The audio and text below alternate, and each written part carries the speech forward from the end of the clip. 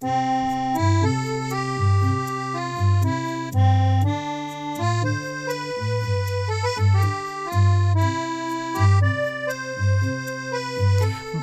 and bienvenue to Lulabelle's Francophiles. Je m'appelle Lou, and I'd like to welcome all the Francophilers from around the globe to this podcast as a way to keep your inner Frenchy vibes happening when not in France. We now have listeners from across the US in various states, Texas, Washington State, California and more, in Canada, the UK, India, Russia, Germany, Switzerland, the Netherlands, Japan and, of course, Australia and France. Merci for listening wherever you're tuning in from today. Now, in each episode, we chat about our French experiences with guests who live both in Australia, France, or from around the world, and share ideas for how to stay connected to the Francophile within each of us. Subscribe on your favourite podcast platform or follow Lulabelle's Francophiles on Insta to be notified as soon as new episodes are available. Just head to the lulabellesfrancophiles.com website and you will find a lovely way to stay connected to one of our fave destinations, France. Now today, we are joined by our favourite French correspondent, Sarah Swick. Bonjour Sarah, ça va?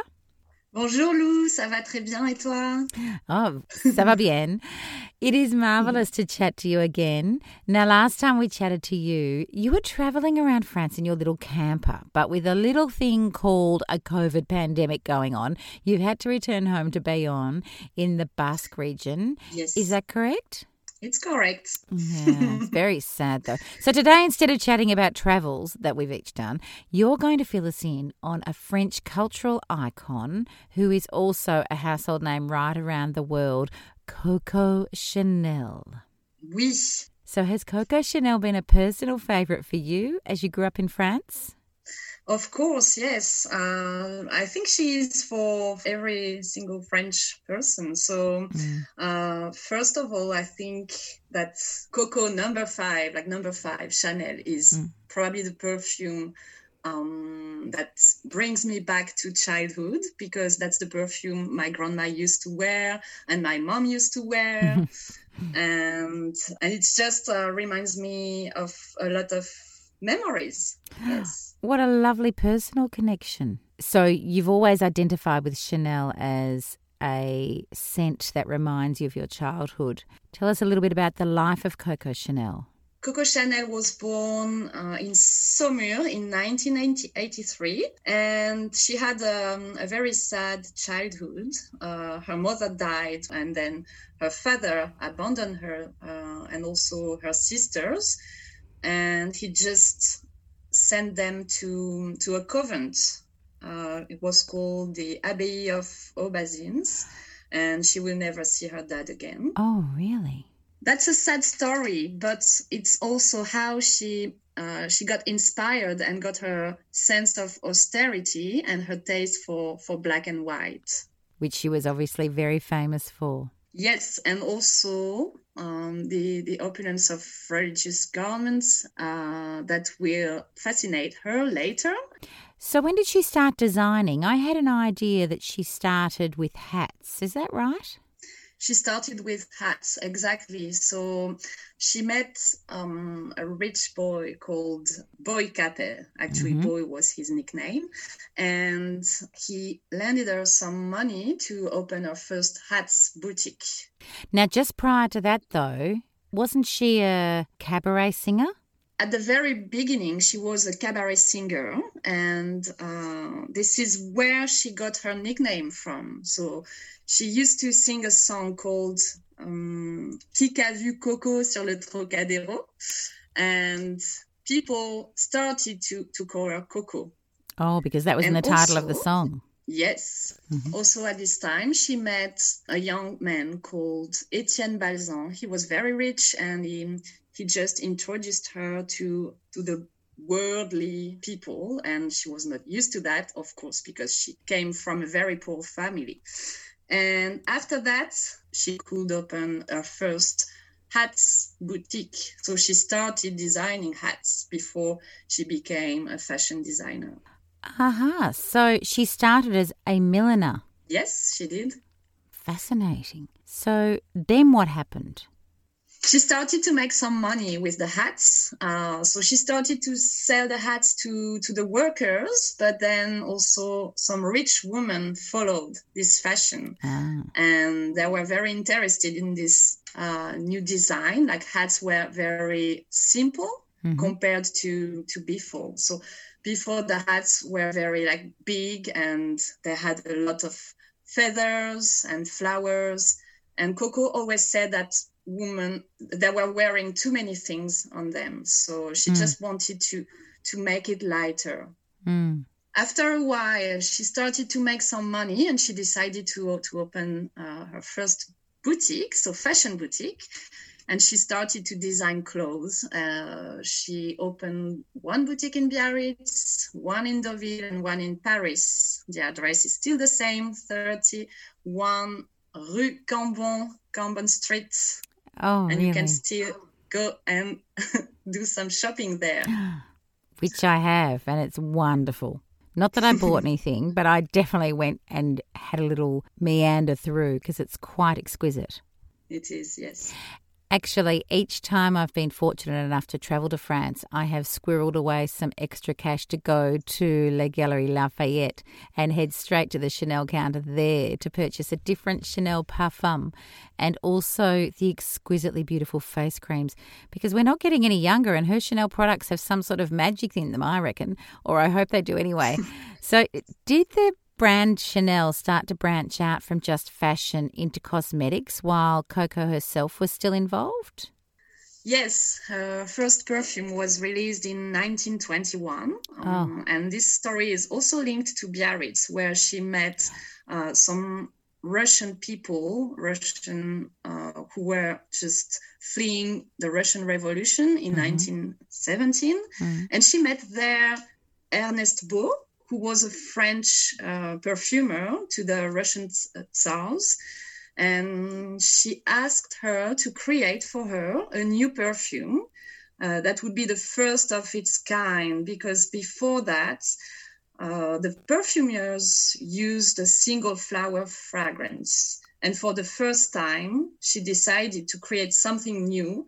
And she said for her that a scent on a woman was as important as the clothes she was wearing. And Ernest Beau created for her this new fragrance with 80 essences, so 80 different essences for the first time. Oh, wow. So that's her own words. A woman's perfume. She wanted a woman's perfume with a woman's scent. And something very complex, something that couldn't be imitated by no one. Like no one can tell what is in this perfume. How wonderful. I heard a quote that Marilyn Monroe once said about the Chanel No. 5 scent when she was asked what she wore to bed, and she said nothing but a little drop of Chanel No. 5. Now, you couldn't get much better marketing than that. But to think that it started so much earlier, back in the 1920s with the Russian Tsars, it's a fascinating story. This is when it started. And then you're right to say that Marilyn Monroe made it famous in the United States. So it was already advertised. So Chanel No. 5 was already famous at this time. And you could see it's been advertising for the Super Bowl. So just people knew about this perfume, this very famous perfume. But I think that Marilyn Monroe just made it a legend when she said that. So she was disembarking plane and a journalist asked her, so what do you wear to bed? And she answered, only a few drops of Chanel numéro 5. Fantastic. So why is it called Chanel No. 5? It's called Chanel No. 5 only because it was the 5th sample that Ernest Beau presented to her, and it was her favorite one. So she just decided to keep it, as she always wanted to keep things very simple, and she didn't want to make up a name for it, and she kept this Chanel numéro 5, Chanel No. 5. So she didn't like things to be fussy. She just wanted it to be chic and stylish. Exactly. Chic and simple. Way. I love it. Yes, Coco Chanel chose sobriety, and she chose a very simple bottle to put her perfume in. But if you look at the cap, you can see that it looks like a diamond, and the diamond was inspired by the geometry of Place Vendôme, the most famous square in Paris. Beautiful. Well, around the world, we have a perspective of Coco Chanel as being very chic. But what is she most famous for in France? She's probably most famous for having liberated the woman's body, and that's what she did. I think she was a real icon at her time, and she's still, because she revolutionized everything, like the fashion, but also she just wanted to free women as she wanted to free herself. She designed some beautiful pieces that were very functional and stylish. She designed clothes for women that was easy to wear and also like simple and beautiful. And she just wanted to make it like more simple for women. She also was the first person to design pants, trousers for women, because she refused to ride side saddled on the horses. And so she designed pants for women, so she didn't need to ride side saddles. And she also then designed trousers as part of a suit, I think, because she was the first person to design a woman's suit. So she was fairly innovative like that, wasn't she? She got rid of the heavy dresses for women. And I'm sure that is something that women around the world will be forever thankful to her for. Coco Chanel just changed women's fashion forever, and she shortened dresses. For the first time, she revealed ankles, freed the waist, eliminated corsets and bustier, and just she cut her hair and bronzed her skin, especially in Biarritz. So something that was probably a big no-no before then. Exactly, yes. So she was able to design clothes that women felt comfortable in, but still felt like a woman. And being able to change the direction of women's fashion, I think, is a fabulous legacy. Now, there was a film made about Coco Chanel in 2009 starring the amazing Audrey Tautou. It was called Coco Avant Chanel, which translates as Coco Before Chanel. I'll put a link on the Lulabelle's Francophiles website for that. And Sarah, you have sent through to me a song about Coco from that movie. Tell us a bit about this song. I think it's called Qui qu'a vu Coco? Qui qu'a vu Coco, exactement. So that's the song she used to sing when she worked in the cabaret in Vichy. Mm-hmm. And she got her nickname from that song when she was singing it in the cabaret, is that right? Yes, but she didn't like to say it. She used to say that she got her nickname from her dad, and people think that it was not the truth. But she didn't want to say that her dad left when she was little and abandoned her. So, yes. So that was she her just way. Made up some stories sometimes. Oh, how sad. Well, I have adored chatting to you as always, ma belle amie Sarah. Let's check in again in a couple of weeks. And if Francophiles have a request to hear about any particular French culture, just drop us a line via the Lulabelle's Francophiles website and Sarah will happily come and chat with a full report. Is that right, Sarah? Of course, yes. So merci for your time today. It has been just wonderful to spend this time daydreaming of such loveliness as is Coco Chanel. Merci, Lou. Merci à toi. Au revoir et à bientôt. À très bientôt. And here is Qui qu'a vu Coco, straight from the film Coco Avant Chanel.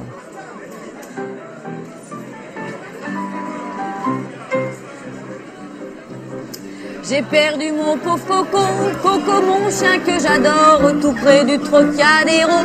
Il est loin, s'il court encore, je l'avoue mon plus grand gré. Dans ma perte si cruelle, c'est que plus mon âme me trompait, plus Coco m'était fidèle. Vous n'auriez pas vu Coco, Coco dans le Trocadéro, Coco dans le Coco dans le Trocadéro. Qui a vu Coco, et Coco, et Coco, qui a vu Coco, et Coco. Pauvre Coco que j'aimais tant, il est peut-être victime d'un crime, oh messieurs plaignez mon tourment. car il est bien légitime. J'ai beau crier, le chercher, de la Bastille à l'hippodrome, je l'ai partout fait afficher. Je ne ferai pas ça pour mon âme. Vous n'auriez pas vu Coco, Coco dans le Trocadéro, Coco dans le Trocadéro. Qui a vu Coco, et Coco, qui a vu Coco, et Coco. That was Qui a vu Coco from the film Coco Avant Chanel, starring Audrey Tautou. Coco Chanel famously once said, "I only drink champagne on two occasions, when I am in love and when I am not." And she considered that a diet of champagne and caviar would suffice to sustain her. So with that in mind, for this Lulabelle's Francophiles episode, I am sharing a recipe for a beautiful little fish souffle with a champagne sauce and salmon caviar. This recipe uses lemon sole, but depending on what fish is available in your part of the world, you may wish to substitute for something local. Pop your fish, eggs, nutmeg, and little salt and freshly milled black pepper into a food processor and blend into a smooth, even puree. Then transfer it to a bowl, cover and refrigerate overnight. When you're ready to cook your little soufflés, fill a roasting tin with about an inch of boiling water and place it on the centre shelf of the oven to make a bain-marie. Next, make the champagne sauce with a gorgeous butter and shallot flavour. Now, the secret to the souffle happens about 40 minutes before your guests sit down to eat. Return the refrigerated fish mixture to the food processor together with some cream to blend. Then fill little ramekins 3/4 full and place them in the tin containing the hot water in the oven and cook for exactly 30 minutes. When the time is up, serve straight away with the champagne sauce spooned over and a teaspoon of salmon caviar on top. Et voila, a Coco Chanel style dish. I will place the links for this on the littlebellsfrancophiles.com website and you can cook up a storm yourself. So, c'est tout et la fin aujourd'hui. That is all for another episode of Lulabelle's Francophiles. It has been such fun chatting and daydreaming for 20 minutes or so of Coco Chanel and France, and I hope you've enjoyed it too. I would love your Frenchy ideas you'd like to hear about. Francophilers can leave feedback on the Lulabelle's Francophiles website, and then together we can take this journey to share some of your story as well as my own. Follow on Instagram too for the daily posts that accompany each episode. We can become immersed in a variety of experiences de français together and keep our Frenchy vibes happening. Au revoir et à bientôt.